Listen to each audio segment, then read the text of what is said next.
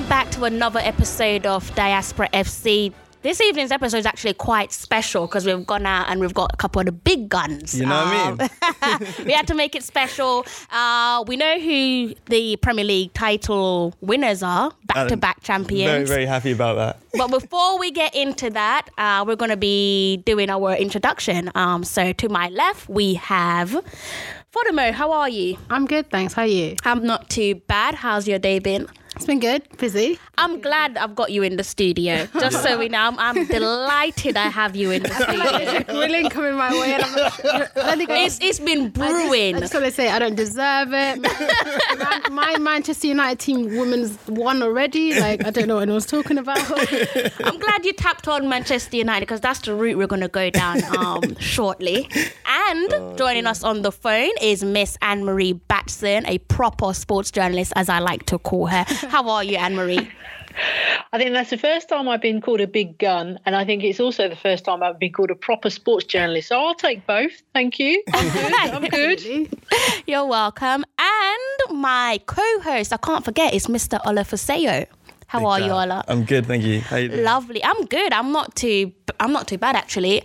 I'm not going to shy away from it because I've been itching at this moment. And I know Anne-Marie Batson has been watching Women's Super League, not just this season, but previous seasons as well. So I'm going to go straight at it. Oh, my I have to. I'm going to go and talk about the Women's FA Cup final because a certain Fadimo was very popular on social media that day. Mad, isn't it? Oh, my God. Do you want to talk about it? Because we're going to get to it. Just off the bat, because we do a good cop, bad cop type thing. Okay. Off the bat, you actually were amazing on socials. You were brilliant. Really just shone a light on the very sunny and very fun FA Cup final. Yeah. But maybe on different colours. Okay, right. So let's just... Okay, basically... you know what it was? Mate, I can never get myself... I don't think I'm ever going to live this moment down. I am a diehard Man United fan. I love Man United to bits. So best believe I had to take the biggest L ever of my life, which was supporting Man City for the Women's FA Cup final. Not only did I have to support them, best believe they bought me a scarf and they were like, you need to be there, you need to be shouting the flag for Man City, and that's what I did. How did that feel? How did you feel wearing this scarf? I think I looked quite comfy on you. Best believe I re-recorded my intro 5 times. Hi guys, Fadimo, yay, Man City, let's go. And it just wasn't working for me. I was like, listen, I need to believe this. They're gonna do it. Yeah, there's a lot of self-talking to get myself hyped up to do that, but it was a really good day in general.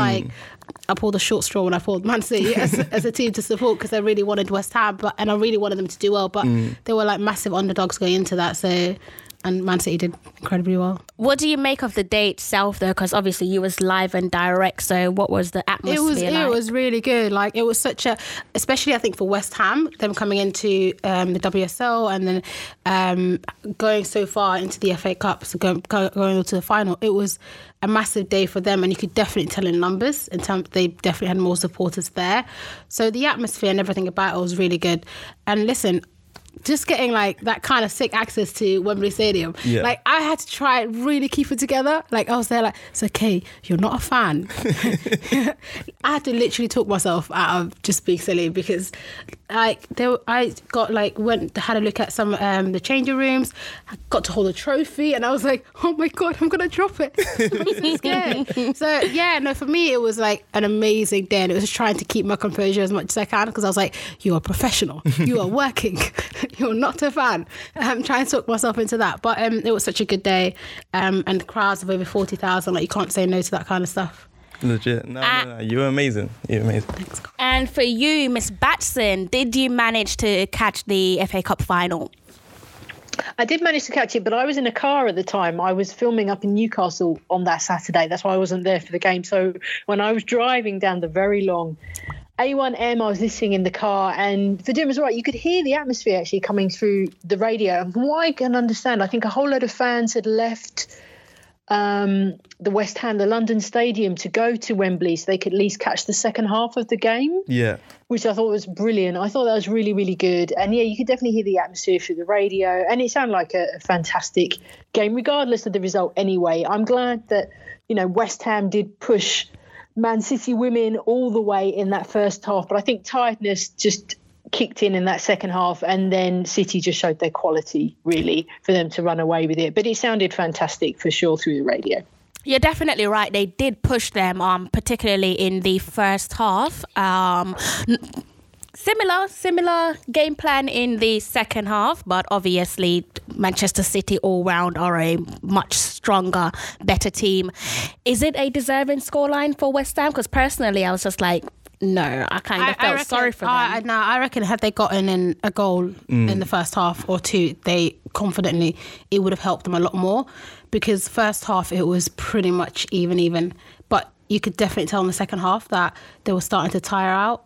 And it was really starting to affect them. And I guess in terms of professionalism, like just Man City, aren't they? Like they've been doing this for a very long time. A lot of the West Ham players have only just started to become full-time players this season. So for them, it's a lot of getting used to, whereas Man City have been doing this for a while. So yeah, I think they were a little bit, had they gotten a goal in maybe a bit earlier in the first half, then yeah, maybe I think it might have just challenged Man City a bit more. But at the end, I still think Man City would have done it. Yeah. And what does everyone think of Arsenal, who are the champions, the WSL champions? What does yourself and Anne-Marie make of the rightful champions? And they actually managed to beat Manchester City's record. Actually, took their unbeaten record away from them on the final day of the season, which I thought that was quite tasty. Yeah. What does everyone make of the newly crowned champions? I think there was a bit of, I would say, between November to January, there was a real worry with Arsenal because they were affected by so many injuries. They were leading at the top of the table for a while. Then into Christmas, it was Man City women. And there was a real concern that the injuries would come back to bite Arsenal down the line. But somehow they managed to get back on form, and they managed to start winning matches. I think from Man City's point of view, because they did finish up as runners-up, for them, as you rightly pointed out, Chris, it was, they lost that. That was the only game they lost the entire season. Otherwise, they pretty much won most games, or they drew most games. So I think it was a fantastic title race. I think it did go right down to the wire. And congratulations to Arsenal, because they didn't spend that much in the summer either. And as I mentioned, injuries did play a massive part, and other team players had to really step up. They had no Danielle Carter, of course, Kim Little with her broken leg as well. Yeah. Jordan Nobbs, of course, rupturing her ACL halfway through the season. And obviously she's not going out to play in terms of the World Cup, but I'm sure they'll use her as a pundit. These were significant injuries that affected Joe Montemuro's squad, but somehow he made it work. And, many congratulations to them, reaching after 7 years, but, sitting at the top of the table and taking that trophy home. I'm not sure if either of you saw there was a photo on Twitter, and I'm sure it came from the Arsenal account, where it had the players that Anne-Marie just named, literally all of them standing from like left to right. I think from left you had, who was left? Was Dan left? I think Dan was like second to right, if I'm not mistaken. And all the injured players. Yeah, basically all the injured players basically showing their scars, literally. So since we've already discussed the key injuries, significant injuries that happened in the early stages of Arsenal's season, what does this say about the fact that they went on and, won the league? What does this say about their mental strength and the coaching? What does it say about the new manager? I think it says a lot, especially because I think this is second season or first full season at least anyway. Yeah. And the restructuring that had to happen with Arsenal and the players that he's brought in as well to try and get this going. It says a lot about his sort of motivational impact with the players. And obviously he caught fire with Vivi just performing incredibly throughout the whole season. And also big shout out to Danielle van der Donk as well, who's again an integral player who we kind of like rode their sort of form throughout the entire season to try and get that get those results. But yeah, no, there was a lot of galvanizing for Arsenal again because of the injuries that just kept on piling up. And I was sitting there very, very nervous as a fan, just thinking we're so close to actually finally winning a championship, which we haven't done in a very long time. and again to go up against a Manchester City side that reflects the men's side as well in terms of the players that they're able to pull in and the facilities and just the capability of that side to then go against them and then to beat them in the end at the final day is brilliant. It was fun. I was at that game actually when Arsenal were away to Man City up at the Academy in Manchester, and Arsenal lost that day.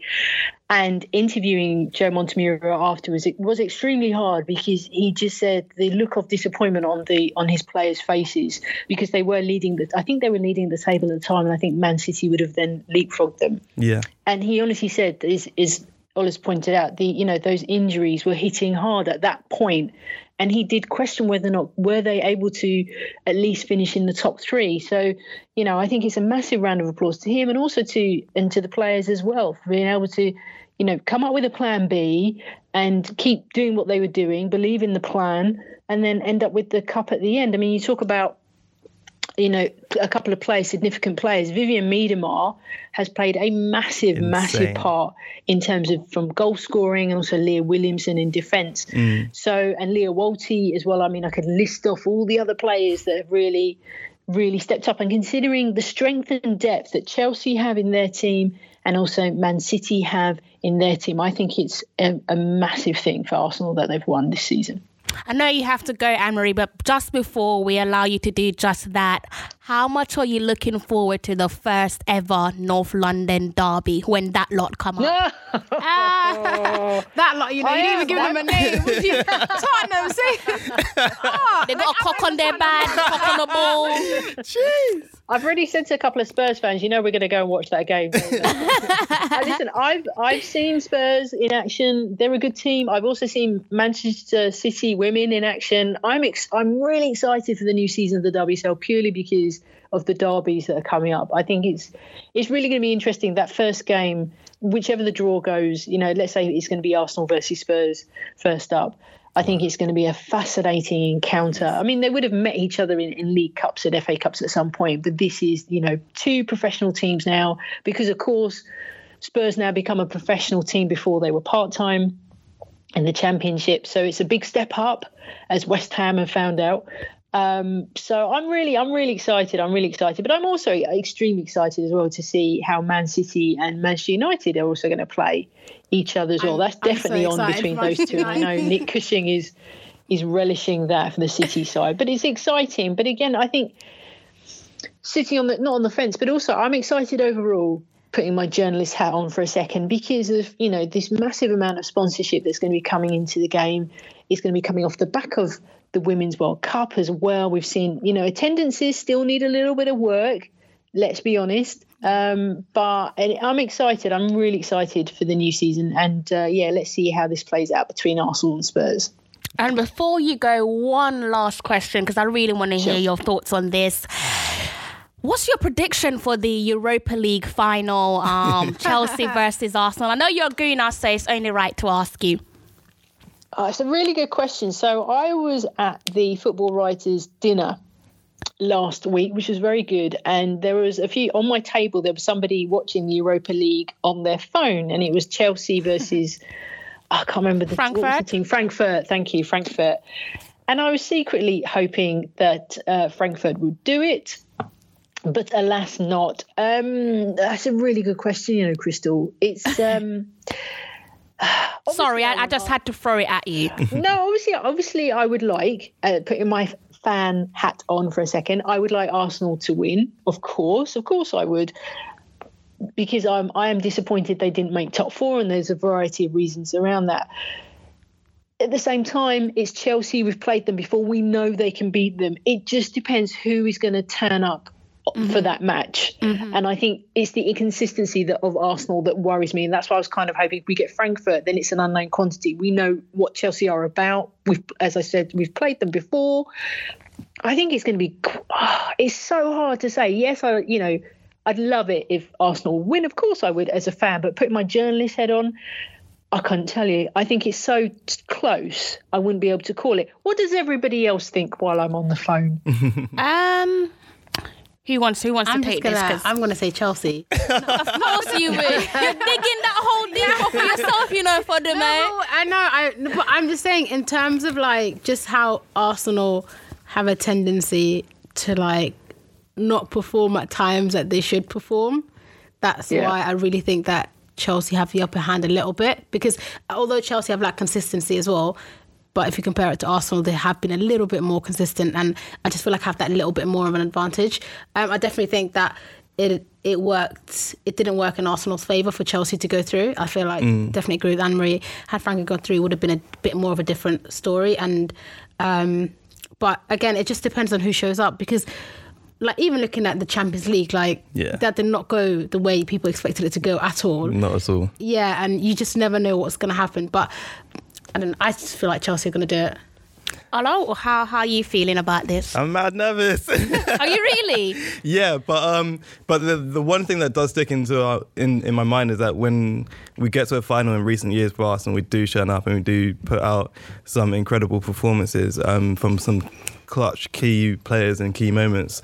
Like Aaron Ramsey comes to mind, Per Mertesacker comes to mind, especially when it comes down to Chelsea. But unfortunately, we don't have those two players. But we do have Aubameyang and Lacazette, who have the ability to just produce magic on the pitch. And they have such a great partnership, like on pitch. Like even now, looking at the end of season, how well they did is crazy. It's insane. So I think we've got a chance. I want us to win. I hope we will. I think I'll be in tears either way. He has to put Leno in goal, though. That's if he what puts I'm thinking Petr Cech, I think there'll be a lot of raised eyebrows. And I know it's the Europa League, and I know Petr Cech has played in goal for a few of the matches, but I think on this occasion, it's the final. You're going to have to put, I would say, strongly suggest that Leno goes in goal. But I think defensively as well, I think that's what's going to be key, because, it's not a case that Arsenal have left the door open a little bit. They've literally blasted it off the hinges in terms of how leaky their defence is. Exactly. So I think for that it depends if he goes for a back three or a back four. I mean, I'm hoping Monreal will be in there somewhere. I'm hoping Koscielny will be in there somewhere. And then the third person or fourth person, I haven't decided yet. But he's going to have to go for a really, really strong back line. And as Ola mentioned, having Lacazette and Aubameyang up front, because they have got such a strong partnership and they can score goals, it would make logical sense to have those two in the starting lineup. In terms of the middle, goodness me, I mean, like you said, there's no Ramsey. This is the thing. And I think Ramsey's loss is huge to us. I know a few of the fans have said they're really not that bothered, but I think deep down, I think they are, because he was such a creative player in the midfield. I think that's going to be an interesting one in terms of, does he play Ozil in the midfield or does he not? I think there's Emery, I think he's got a bit of a tough choice to make, particularly in that midfield. Exactly, especially coming off the back of the semi-final where he took Ozil off and put in Mkhitaryan, and Mkhitaryan looked a tiny bit more dynamic. There was a couple missed passes, but he was at least being a bit more proactive. But yeah, just to double back really, really quick, which do you prefer, Arsenal with a back three or back four?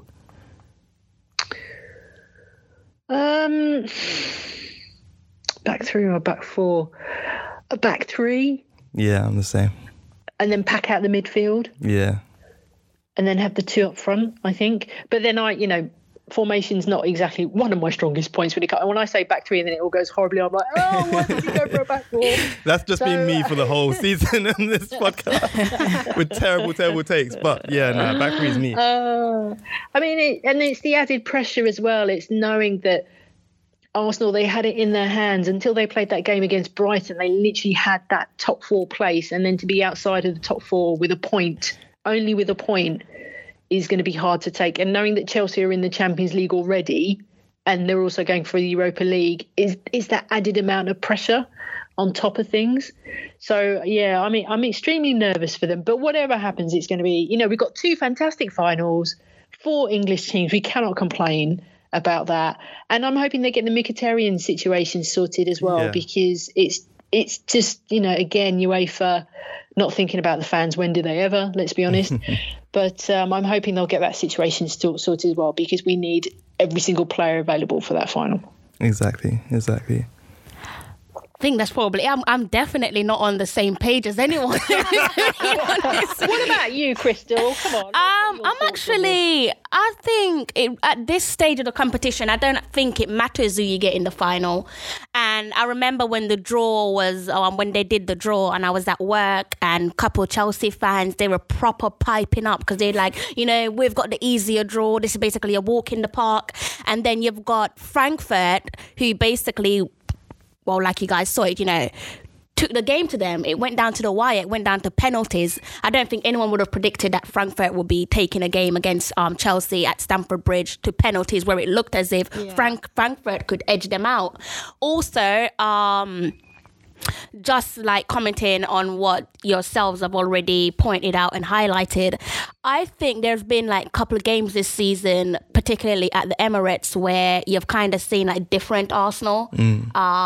Like, for example, facing Manchester United home and away. This is the first time from, statistically, I can't remember the last time we went through the league and Manchester United didn't beat us, draw at Old Trafford and beat them at the Emirates. But and that's a big... ain't beating anyone, so it's fine. I know, but I mean, in recent years, it's like it doesn't matter how poor Manchester United are. It doesn't matter who they had. Even when you had David Moyes, you could still beat us. And they've been relegated already. But we lost. Like, the problem is... We'll get back to that, because that is jokes. The problem is, whenever Manchester United square off against Arsenal, no matter how shambolic both sides are, Manchester United always seem to do it against Arsenal.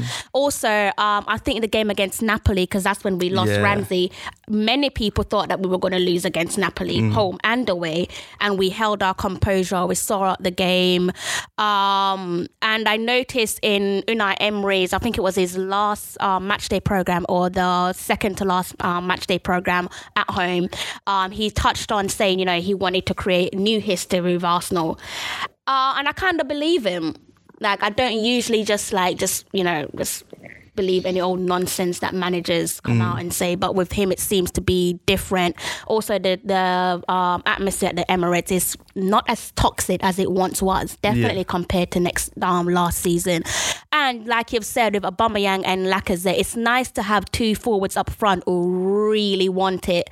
Lacazette in particular, he has no right, especially against Valencia, he has no right scoring a header against Valencia. And he could have scored 2 more headers. He has no right doing that against their back four.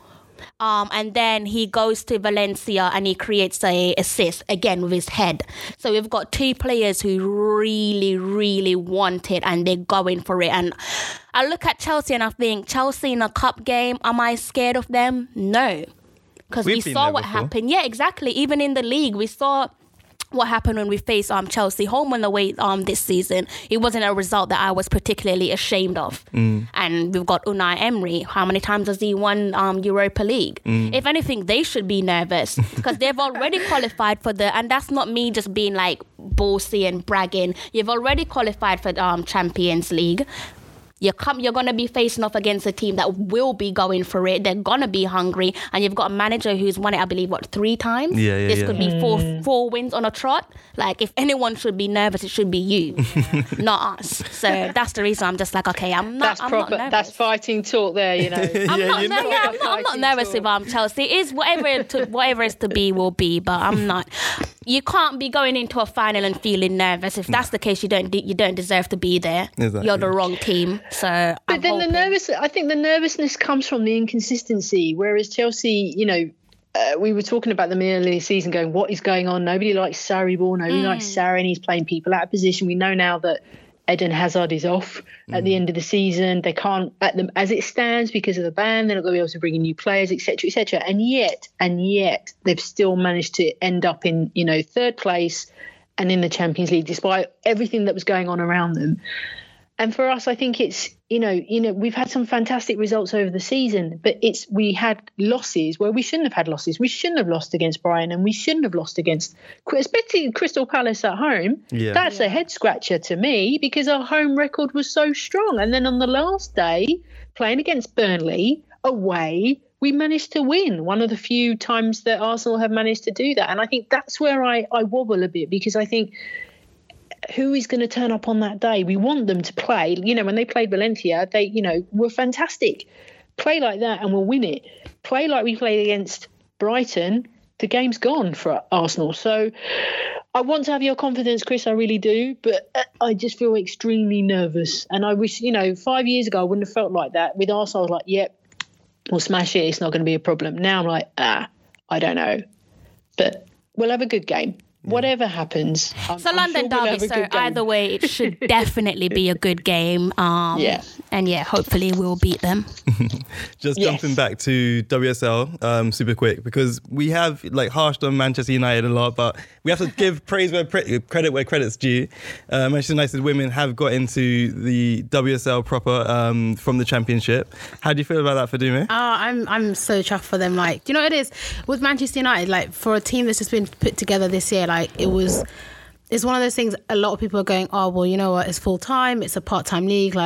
Were you really expecting them not to do well? No, still expecting them to do well, but to do as well as they've done, to go quarterfinal in the FA Cup as well. To lose to Reading was unfortunate, I think, but I think it's also a good learning curve for them because it shows them the kind of competition they're going to have when they do step into WSL. And I think the jump from any championship to the higher league is always difficult, and you see that in the men's championship and going up to the Premier League. And I think you're going to see exactly the same going into the Super League. So no, I'm super chuffed for them. I feel like they're going to go on and do great. I think Casey Stoney's got a really good team with her, and she's done really well in getting youngsters on as often as she can. I think having the advantage of the fact that they're so far ahead from the other teams has allowed her a bit more flexibility in terms of trying new players here and there. But again, they've got a really strong, they've got a strong captain. Alex is amazing. Chamberlain's unfortunately injured now, but she's done great throughout the season. Kept I think 21 clean sheets, which is crazy. Insane. But yeah, I reckon they smashed it. Absolutely. Yeah. I mean, we're not going to talk about the men's team, which is fine. We are going to be talking about them. Do you know what it is? My Manchester United team won, so that's all that matters right now. Who impressed you apart from Siobhan and Alex as well? Alex has been insane. She definitely impressed me as well, and it's great that she's got into the England squad as well.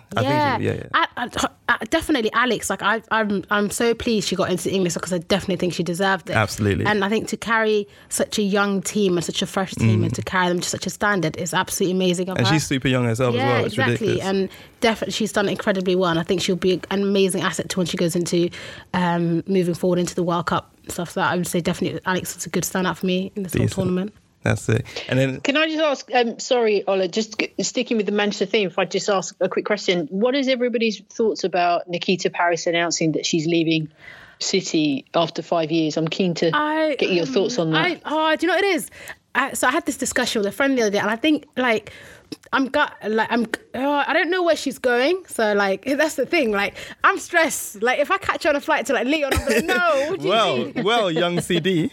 You're about to drop there's someone on the inside. You're about to give me some inside info. Crystal Davis super sleuth. Go on. I think she might be going to Olympiacos. No, Olympic Lyon. Olympic Lyon, that's it. Olympic Lyon. It was on her Twitter, was it? Also, I got that from a confirmed source. You know what I mean? That's close to the agent. You already got the hat as well. No, do you know what it is? She has done incredibly well. She's so young, so talented, has won incredible amounts of trophies. It's one of those things that Tony Duggan's obviously gone. Lucy Bron's gone. Is that the future for women who do incredibly well? I just love in the her Super quote. League. I love their quote. Is that what they do? When they reach the ultimate and feel like they've done a good amount of years, they feel nurtured. Do they just then go off to Europe? Because I feel like we've got the opposite problem in the men's game. We've got youngsters in Britain who aren't getting the time to play, and they go off to Europe. Whereas here, you talent and you nurture talent for such a long period of time, and then they leave. Yeah, and then they leave. So that's the only Listen, I don't understand. She could come to United, you know. Did you not read the quote? Did you not hear? No, I didn't read the quote. Basically, it's paraphrasing, but the last bit, I can't remember the top bit, just basically announcing, the 5-year, basically, playing career at Manchester City, saying that she played for the biggest club in Manchester, and I thought, spot on. No. I'm joking, she didn't say that. She didn't say that. Professional, real journalist. Honestly, I don't know what the rest of you are talking about. You tell us. She didn't say that. Oh, it is. Anne-Marie, what do you think about Nikita leaving? It was interesting in a quote that she said she's won every cup. I think, I'm trying to think, did they win the They haven't won the Champions League yet at Man City, but they've I'm won sure she everything said something else. like every cup at like club level. Club level, yeah. So I can see that from that point of view. And I agree with you, Fadima. It's a really good point that the top women players seem to go abroad, as you mentioned, like Tony Duggan at Barcelona. You've got Jodie Taylor abroad at Seattle Reign. And then you've got Lucy Bronze, which I think Nikita Parris is going to go to Lyon as well to join Lucy Bronze. It's very interesting that that's happening. And I wonder if that's a concern for the FA that some of the top players are going to go abroad. And if that's the case, why is that? What is it that makes it more attractive? Because we've seen, it is now a fully professional league. You've got a number of good teams in there. What is it? Is it the opportunity to, go and experience another country, another culture? I totally understand that. Who wouldn't want to do that? Is it a better standard of football? I don't know. It's, she's the top scorer of the WSL. She'll have no problems getting into the England team for future tournaments. I don't doubt that for a second. I'm keen to find out, is it like another challenge? Had she taken it as far as she possibly can with City? I mean, they are, in her eyes, the top team in the WSL. I couldn't see her going to Arsenal or Chelsea. So where else would she go? I think a lot of questions. But, if I had the opportunity to go and play abroad, would I take it? If there's the opportunity to live in another country, learn another language and challenge myself and take myself out of my comfort zone? Because, she played at home. She played at Everton with Andy Spence, and then she went to City, and then the opportunity to play abroad. Why wouldn't you take that? And she's 25, 26. She's coming into her peak of her years. It's a fantastic opportunity, but I'm sad to see her go because she's one of the top scorers in the WSL, and I think she's now starting to shine even more. And her partnership as well with Georgia Stanway at City, I think that's going to be a big loss, absolutely, for them. And I think Nikita Parris just has that, like, as much as a partnership, I definitely think Nikita carries that partnership a lot more. So I'm interested to see like how next season's gonna go for Stanway, and who are they gonna bring in to replace Nikita, because I think it's a massive loss to the club to have someone like that go. But I think part of it, like, of course, is going to a new country and going abroad, having the amazing experience. But I think she's very secure in knowing that she's going to make the England team for the next couple of years. Do you know what I mean? So in that sense, would you risk it and go abroad? Yeah, why wouldn't you? If if you have that confidence that you're going to do incredibly well and with England over the next couple of years. And I think that's what makes the top women and athletes so much, women football players so much different from when there's a top men players, such, because they have that. I don't know if are they challenged as much in the top. Like, I can think of a couple of players, but they're all, the ones who are in Europe, seem to have made the England team, majority of them anyway. So it's not really, I think what she's seeing is that the fact that you can go out there and still make the England team, so why not go out and have that experience? And if she does go to Lyon, it guarantees her Champions League football, so why not? Exactly. I think it is a shame for the women's game here, but it might be a trend towards a more sort of globalistic view of women's football, more akin to like Gareth Bale leaving Spurs to go to Real Madrid. You can't really deny that sort of decision and that sort of decision making in that sort of sense. That Spurs team that he left was like a good Spurs team, but they weren't going to do. He did enough there, and he had the opportunity to go to one of the biggest clubs in the world. And Nikita has left one of the best Manchester City teams that they've ever had, and has the opportunity to go to one of the best, if not the best team in the world. So it's a very understandable. Would you okay? So if Raheem Sterling got the chance to move abroad to another team, do you think he'd have an equal chance to making the England team after that? As much as though you would go, oh, he is one of the best players, it is the fact that being in the English Premier League just gives you that little bit of security where you're like, okay, I'm maybe a little bit more likely to make, because I'm probably guaranteed a bit more playing time, stuff like that. Would he have that same luxury if he went abroad? That's what I'm saying. So maybe there's a bit more to maybe it's a little bit more of a decision for in the men's game and such. But I feel like with the women's game and the position that Nikita Parris is, she kind of knows in terms of making the England team, she is pretty much there, has kind of secured herself very securely. And there's no one challenging her at the minute. I can't I don't know for you guys, but I can't think of a player that you'd go, okay, right, I'd pick that over Nikita Paris today. Yeah, exactly. No one would say that. And to be fair, when you did mention the Nikita Paris Georgia Stanway partnership, that did like send shivers down my spine, because those two are such direct and incredibly techie footballers. I was like, nah, Yeah, I know. I'd hate to face them both. But I wish her all the best. It is a little bit interesting to me because there might be some stuff behind the scenes at Manchester City where in the past they've been able to bring over huge talented names like Carly Lloyd, and they had I've forgotten her name, Nadia Nadim. Yeah. No, I've literally mixed. Yeah, Nadia Nadim. Yeah, Nadia you're right. Nadim? Yeah, Perfect. Yeah, cool. yeah. Amazing. And so gas. Okay, yeah. Both like amazing, like huge players at the time into Manchester City and integrating them into that team. So that might be another factor. There might be another superstar getting ready to come into Manchester City and possibly replace Nikita in that sort of sense. But in both those cases, they didn't seem amazingly happy or settled at City. Yeah. So it might be another thing where Nikita's unsettled and she has the opportunity to explore something. Yeah. Yeah. But we'll see. But yeah. I think we're going to go for a little break. Anne-Marie, if you have to go, we understand. But like, thank you so much for being with us and hanging out with us. You're welcome. Good to chat to you all. Thank you. And yeah, we'll be back in a little bit.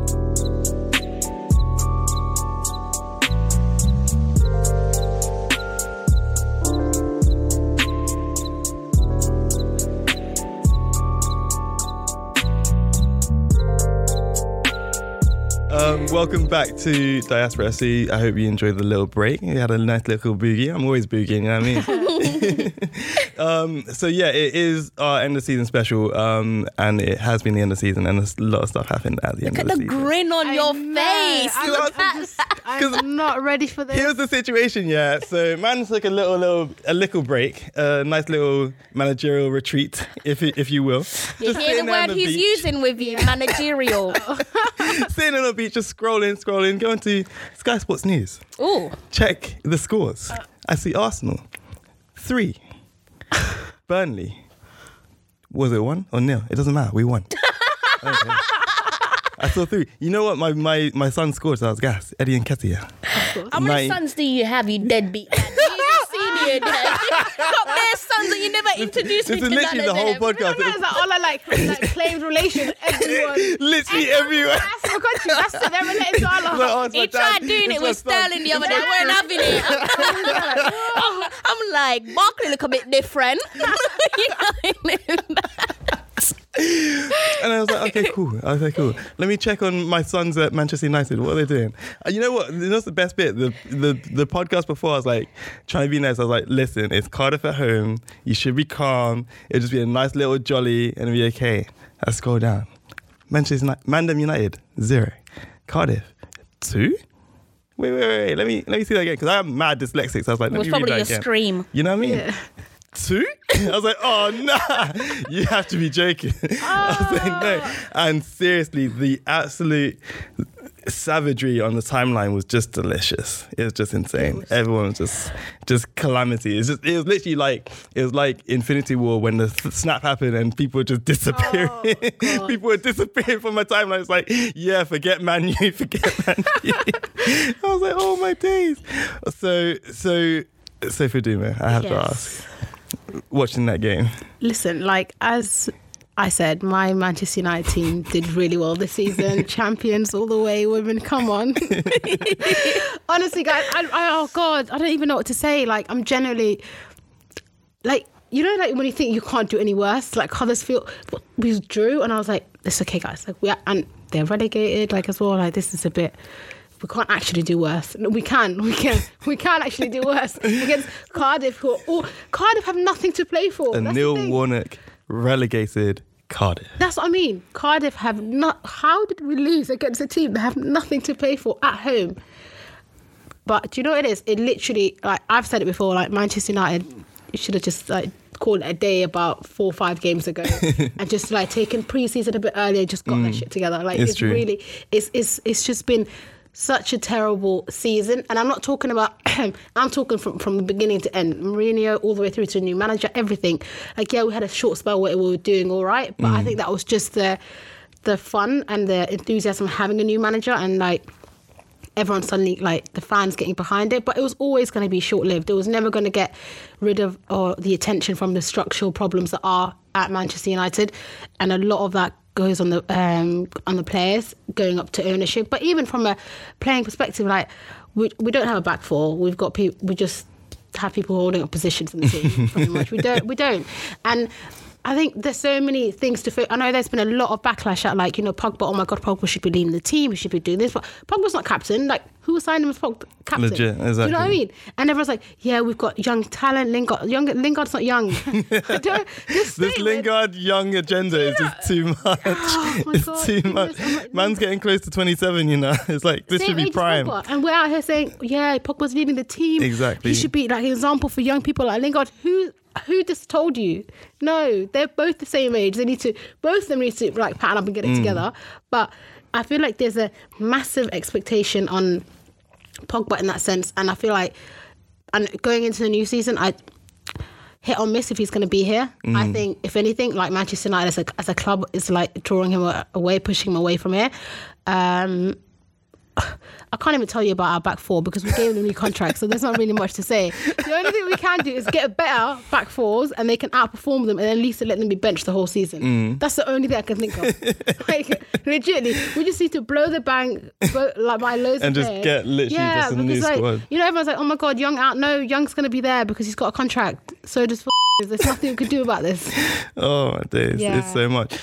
Super quick, I think this develops yesterday or very recently anyway. Angel Gomez looking that he might want to leave Manchester United, one of your promising young players. What do you make of that situation, and do you think he's actually going to go? I don't reckon he'll go, just because I feel like with the attention there is on Manchester United to having to pull themselves together as a club, I don't think he'll go.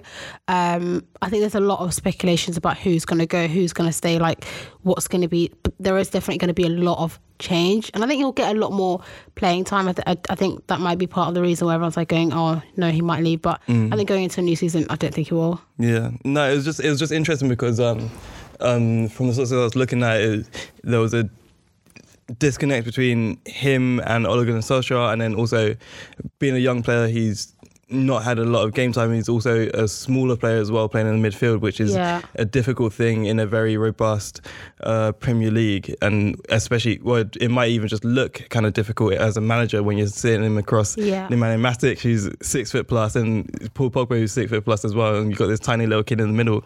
It might just seem a little bit odd and a bit of a hard decision to make as a manager. But he was linked to PSG, which is kind of crazy. That's a bit of, that's a reach. Exactly. And do you know, I think the same thing that people are saying, oh, well, Pogba's going to leave, he's going to go to Real Madrid. I'm sorry, but looking at Pogba right now, here going, unless like we push him out the door and like force him out, I don't think Real Madrid are in a rush to get him. No. Not to discredit him. Like, I think he's an absolute phenomenal player. But I do think, especially at Manchester United, there is a club culture which is really toxic in the sense that all the pressure tends to fall on one player at a certain time, and at the minute it seems to be Pogba and De Gea that seem to be getting a lot of that.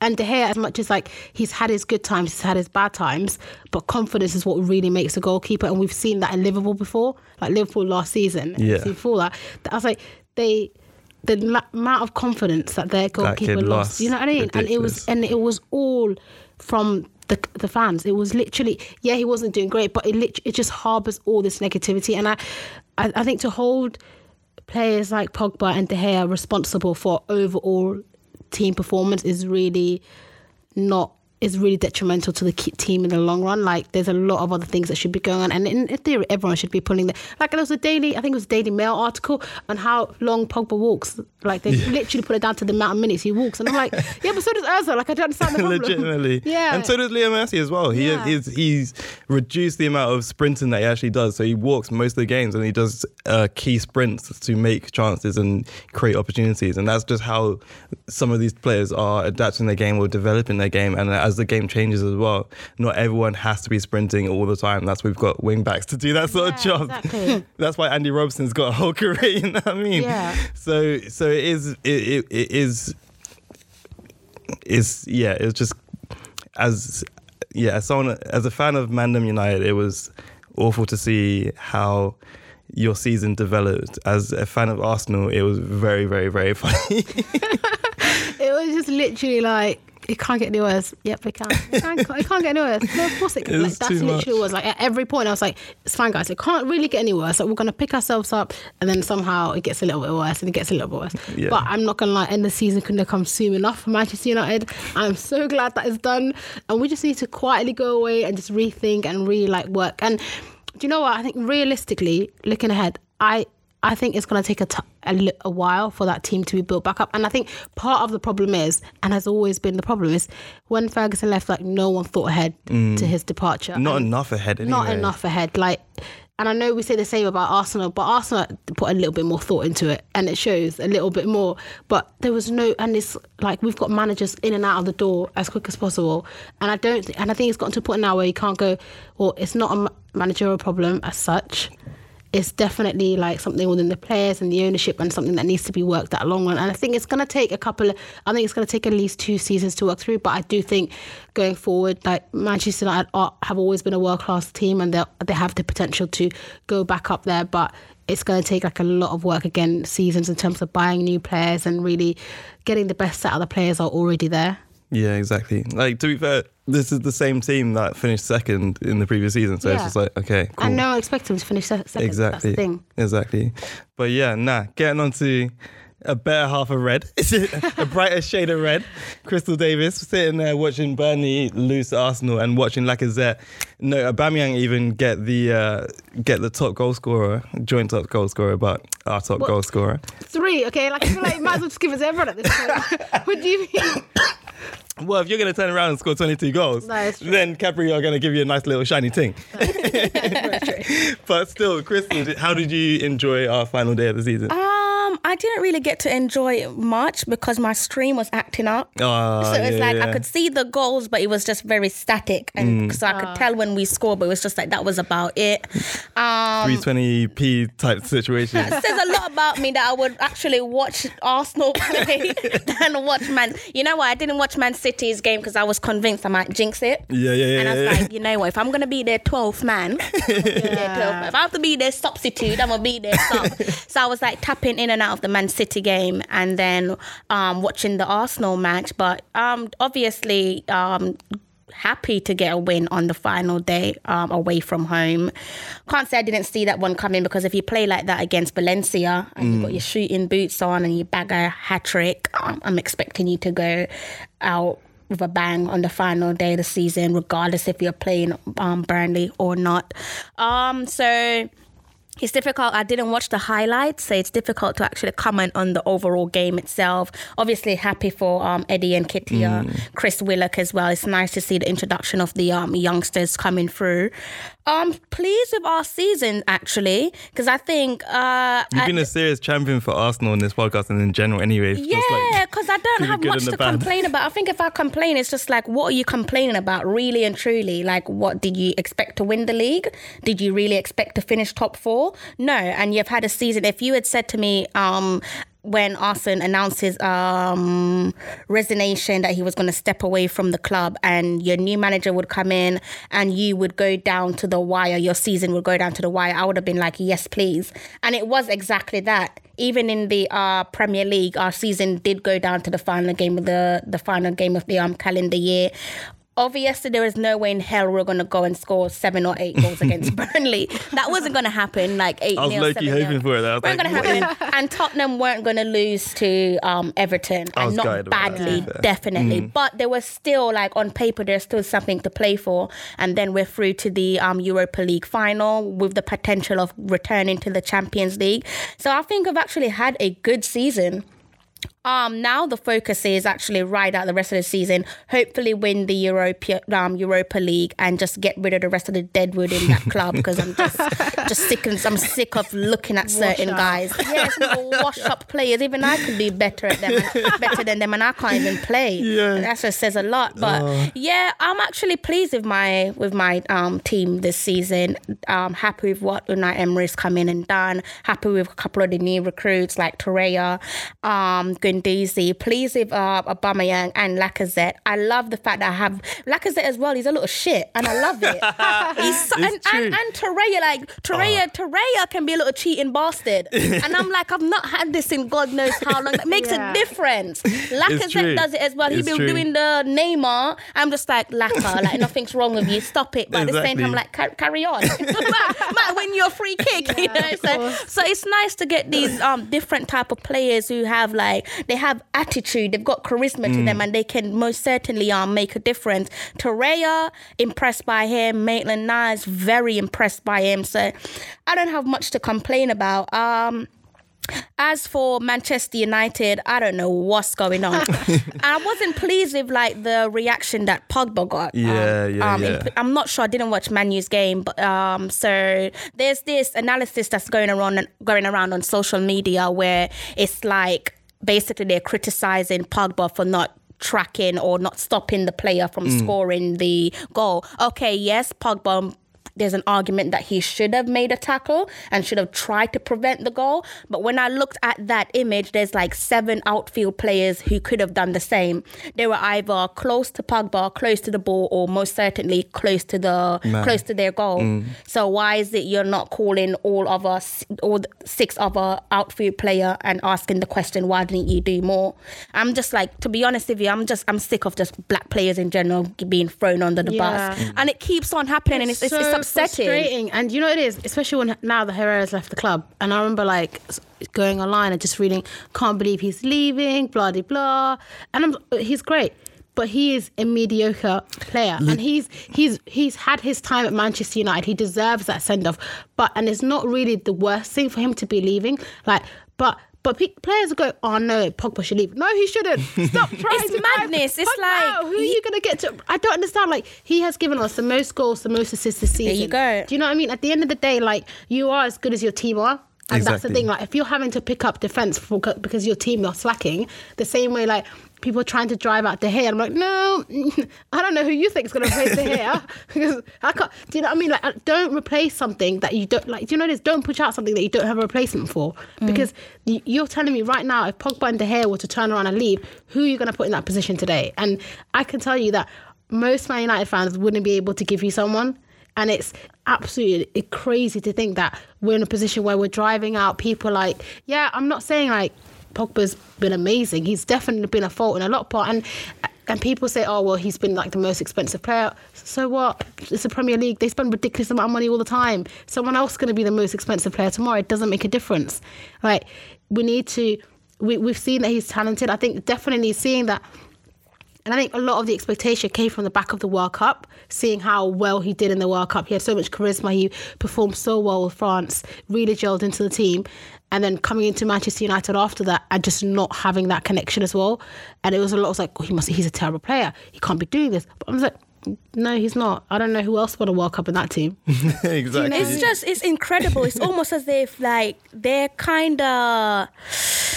It's once they make their mind up about a black player, because it is a black player that we're dealing with, it's now okay, you've moved on from Sterling because Sterling has finally put you on blast and stand up for himself. So the next black man that we're going to pick on is Paul Pogba. And it's and I'm actually really pissed because at one point they, not with Pogba and Raheem, but for example... who am I thinking of? Ashley Cole, where they literally got it in my head that this man is just fucking greedy. And, Ashley Cole, they are so fucking good at what they do. It's actually unbelievable. They would actually make you believe that someone like Pogba or Lukaku is just completely useless. And it's just you want to question his attitude, you want to question his integrity and what he brings to a team. But I don't know, maybe I'm wrong, but until this day, till when did his dad die? Last year, right?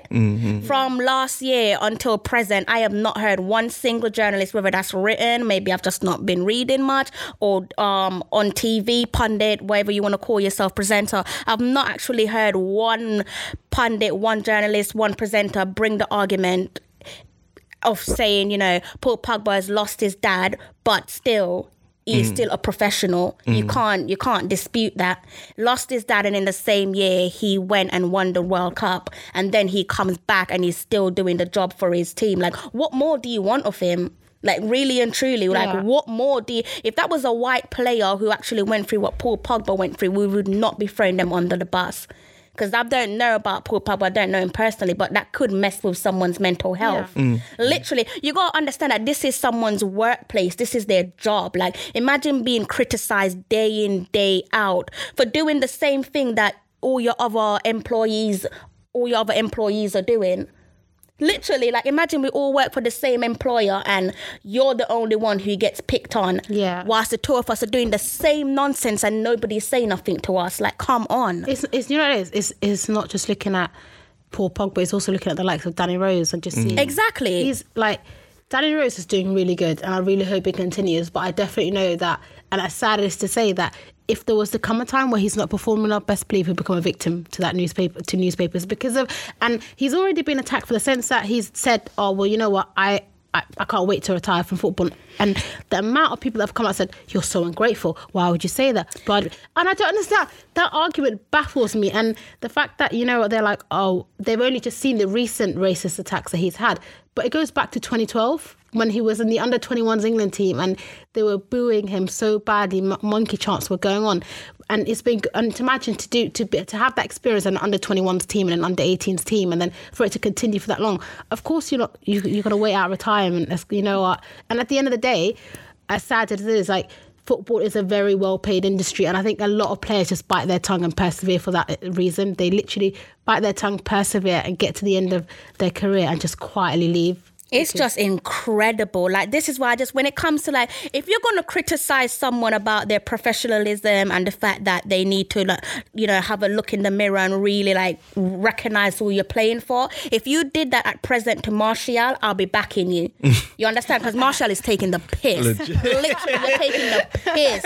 But to do it to someone like Pogba, like, that's your player of the season. Exactly. You understand? That's like me saying, that's like Arsenal fans saying they want Lacazette out. Like, what type of special prick are you? Like, what are you doing? Like, understand that these people, they're brainwashing you, literally, because they're not speaking based off facts. They're not, because if they were, what we've actually highlighted, they would have actually brought that into their argument, but they haven't done it for a very good reason. Those things, like, I could accept the argument had Paul Pogba been like, I don't know, scored 5 goals this whole season and not performed. Like, he's performed, the whole team as a whole, he's performed terribly. But if you take that aside, for a team that's doing terribly, he's performed well. Exactly. He's performed well for a team that's doing terribly. I think it's even his best season that he's had. So when you look at people like Rashford and when you look at Lingard and stuff like that, then you can raise your eyes a little bit and go, actually, why is it that they're getting, like, kind of being put aside and not getting as much slack as someone else?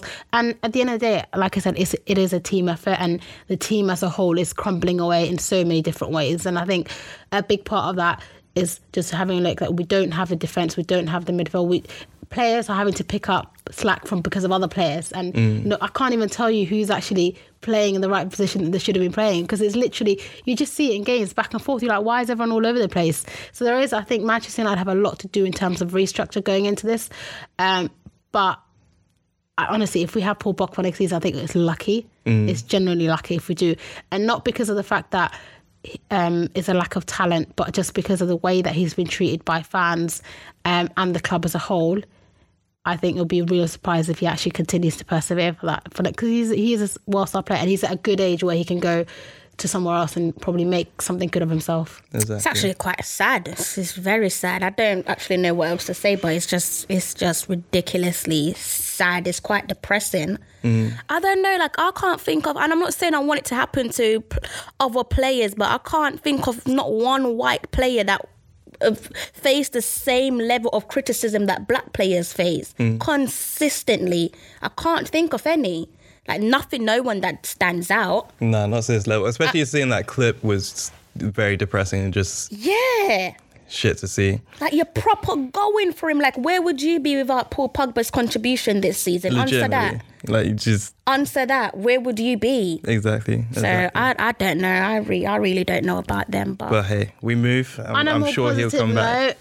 let's talk about Champions League final and the demise of Liverpool, because I'm generally hoping that Liverpool. Nah, I was going to say, I wanted to talk about Liverpool losing the league, which is sick, but okay, if Liverpool, I don't even want to speak it because just... If Liverpool won the league, it would have been a bit of a problem for you. That would have been bad, but like if Spurs win the Champions League... I'm going to have Arsenal a field day. We're cancelled. How many years? 18 years of Champions League football? 19?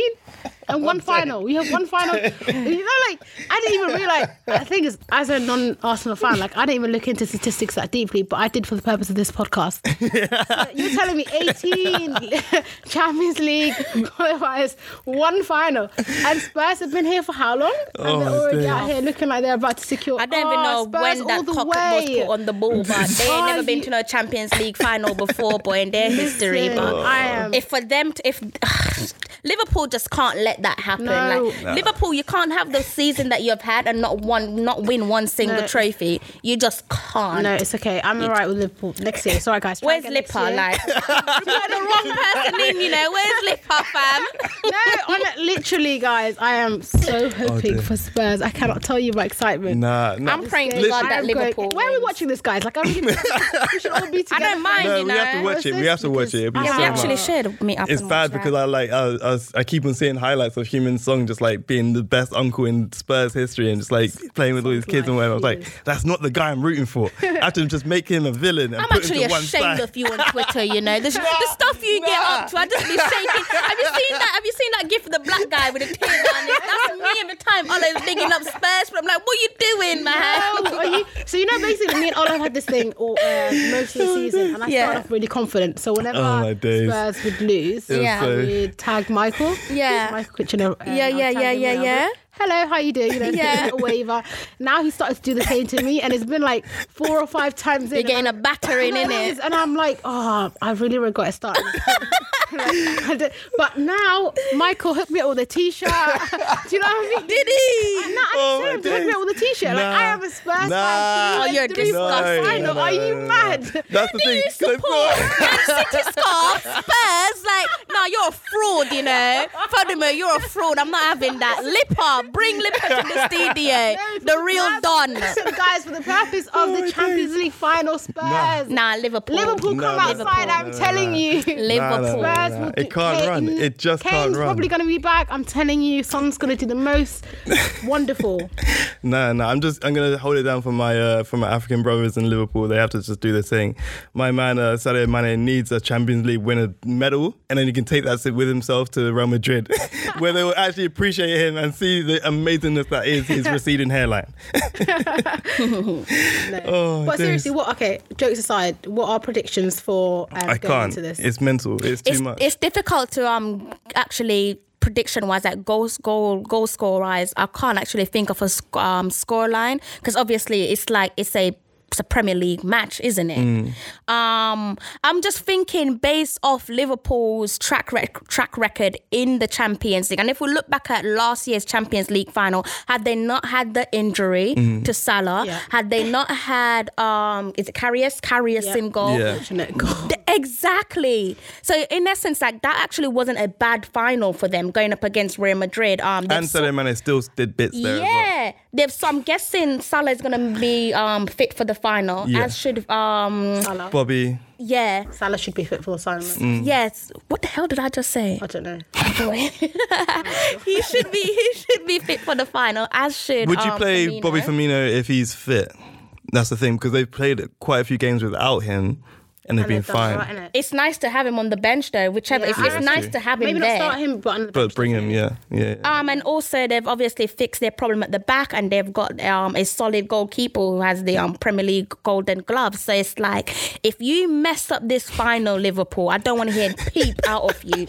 You understand? You have to deal with Crystal Davis. Literally, any Liverpool fan on the street, Crystal's just running. You know what it is? Maybe it's because I just have an encounter like Lipper as being a Liverpool fan. come across on a daily basis. That's the thing. Do you know what it is? And it's literally like, have I got receipts for days about her saying, watch us for doing, we're going to win the league, we're going to do this. Best believe this girl was out of reach when Man City won. And I was like, Lippa, you know what you saying? Just getting dial tone. Do you know, dial tone. And I was there like, she ain't picking up my calls. So I expect Spurs just to... I know, okay, unrealistically, I do think it's going to go down to the nail. It's really... I like a bit of drama, especially now that I'm on the outside. So it's not like a whole like Man United kind of thing. I want a full drama. I want the full works. I want penalties too. I just want the best thing to ever come out of this. So having that hat on mine, I do feel like I like good uncle of the day. Son's gonna come through, and then I feel like okay, if Tottenham take the lead, I think it's theirs for the winning. If Tottenham take the lead, I think if they let Liverpool get in front very early on, especially, it's gonna knock them a little bit in terms of, because just looking at how well Liverpool have done in the Premier League so far, they didn't drop a single game, and it's unfortunate that they lost that to Man City, but Man City again are doing bits, so there's nothing to say against that. But I think whereas Spurs have lost, kind of drop the hat a little bit every now and again in the Premier League, and at times, at costly times, like, when they had that one chance to really secure themselves a good positioning in the top four, they just for some reason couldn't get their stuff together. Legit. Like, it's mad. Spurs can still be leaky as well. Like Ajax literally lost that because you was complacent. What are you doing? Like, in the latter stages of the semi-final, you're literally like a minute away from going to the final. Why are you not booting that ball out the stadium? Kick it away. Legit, anywhere. Kick it out of your But I definitely think if Spurs get a goal in the before Liverpool, especially early on into the first half, I think it'll go on. But I think if Liverpool go ahead, it's going to be really difficult for them to... It's a tough one to call. Liverpool just can't lose that match. That's one thing I know. They better not come back to England if they lose that. You need to be able to see Crystal's face. She's dead serious in that. I'll be waiting like this. No, listen. Oh, you want to lose finals now, do you? Every Arsenal fan. Champions League where, please? Listen, for the moment, the six is real over there with you. So I don't want to hear. Delete, block, everything. You ain't seeing me. You ain't seeing me. You don't need to find me because we're going to watch this on the day. So you don't need to find me. I'm going to be right in your face. Liverpool winning that. Oh, my days. Liverpool for the win. Okay. For the sake of humanity, Liverpool for the win. I'm going to kick off score predictions because we need to go soon. But like score predictions for me, 3-2 Liverpool. It's going to be a madness. It's going to be a mad game regardless of whatever happens. But I'm hoping, I think it's going to be 3-2 Liverpool. I don't have a score prediction. I really can't predict scores. I'm just wanting Liverpool to win. I can't think of a score. I'm going to say 2-1 Tottenham. Okay. Magic goal in front. Where's Lippa? Or if it goes to penalties, so I think we'll go to penalties or 2-2. Lippa, don't worry, we got this. We got this.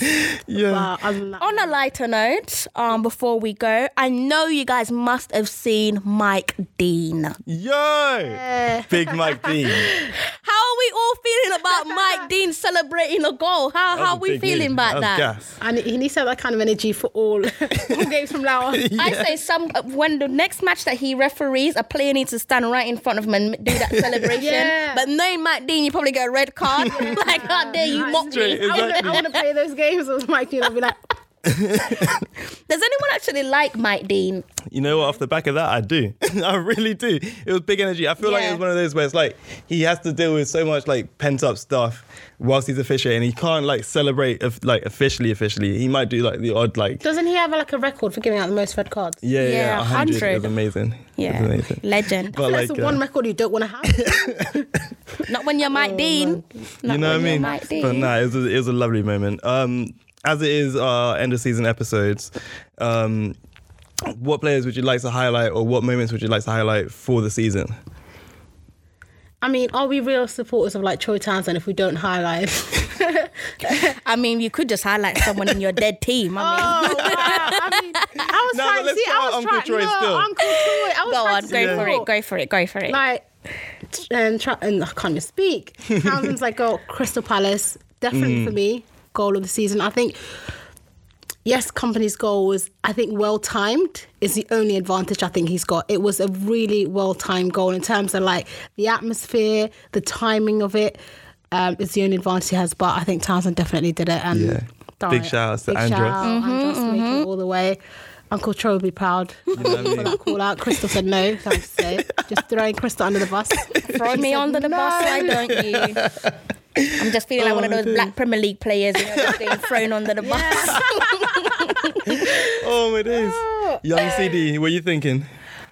In terms of a player or a moment that you'd like to highlight? Let's just say goal. Like, what goal would you like to highlight? goal. You know what? Because it might be his last, that's depending if he renew his contract, might have been his last ever home game, might have been his last ever home game. I would have to be Kompany for the significance of it. They needed to win that, and who better to score than him? And me and Ola were actually watching that match, and we was in a casino and it went mad. Like, literally running around the casino. Like, who else? Like, to think that could be your final home game for a club that you've given so much to, blood, sweat and tears, and that goal was like crucial to them actually just pipping Liverpool to the title. So I would go for Vincent Kompany. Will he start in the FA Cup final this Saturday? Maybe, maybe not, but he's done his job. I don't think he needs to renew his contract, but if he don't renew his contract, where does he go? But if he was to say, you know, that's the end of my playing career, or I'm not going to stay at Manchester City, for him to do that in front of the home fans and to score when they really desperately, because Leicester weren't letting up. They played, that was one of the best games Leicester's ever played. That goal is insane. That goal is iconic. So yeah. I like Kompany's goal. That was a big moment. I'm gutted because now I need to think of a different one. You gotta mix it up. My days. Nah, but no, there's been some incredible moments.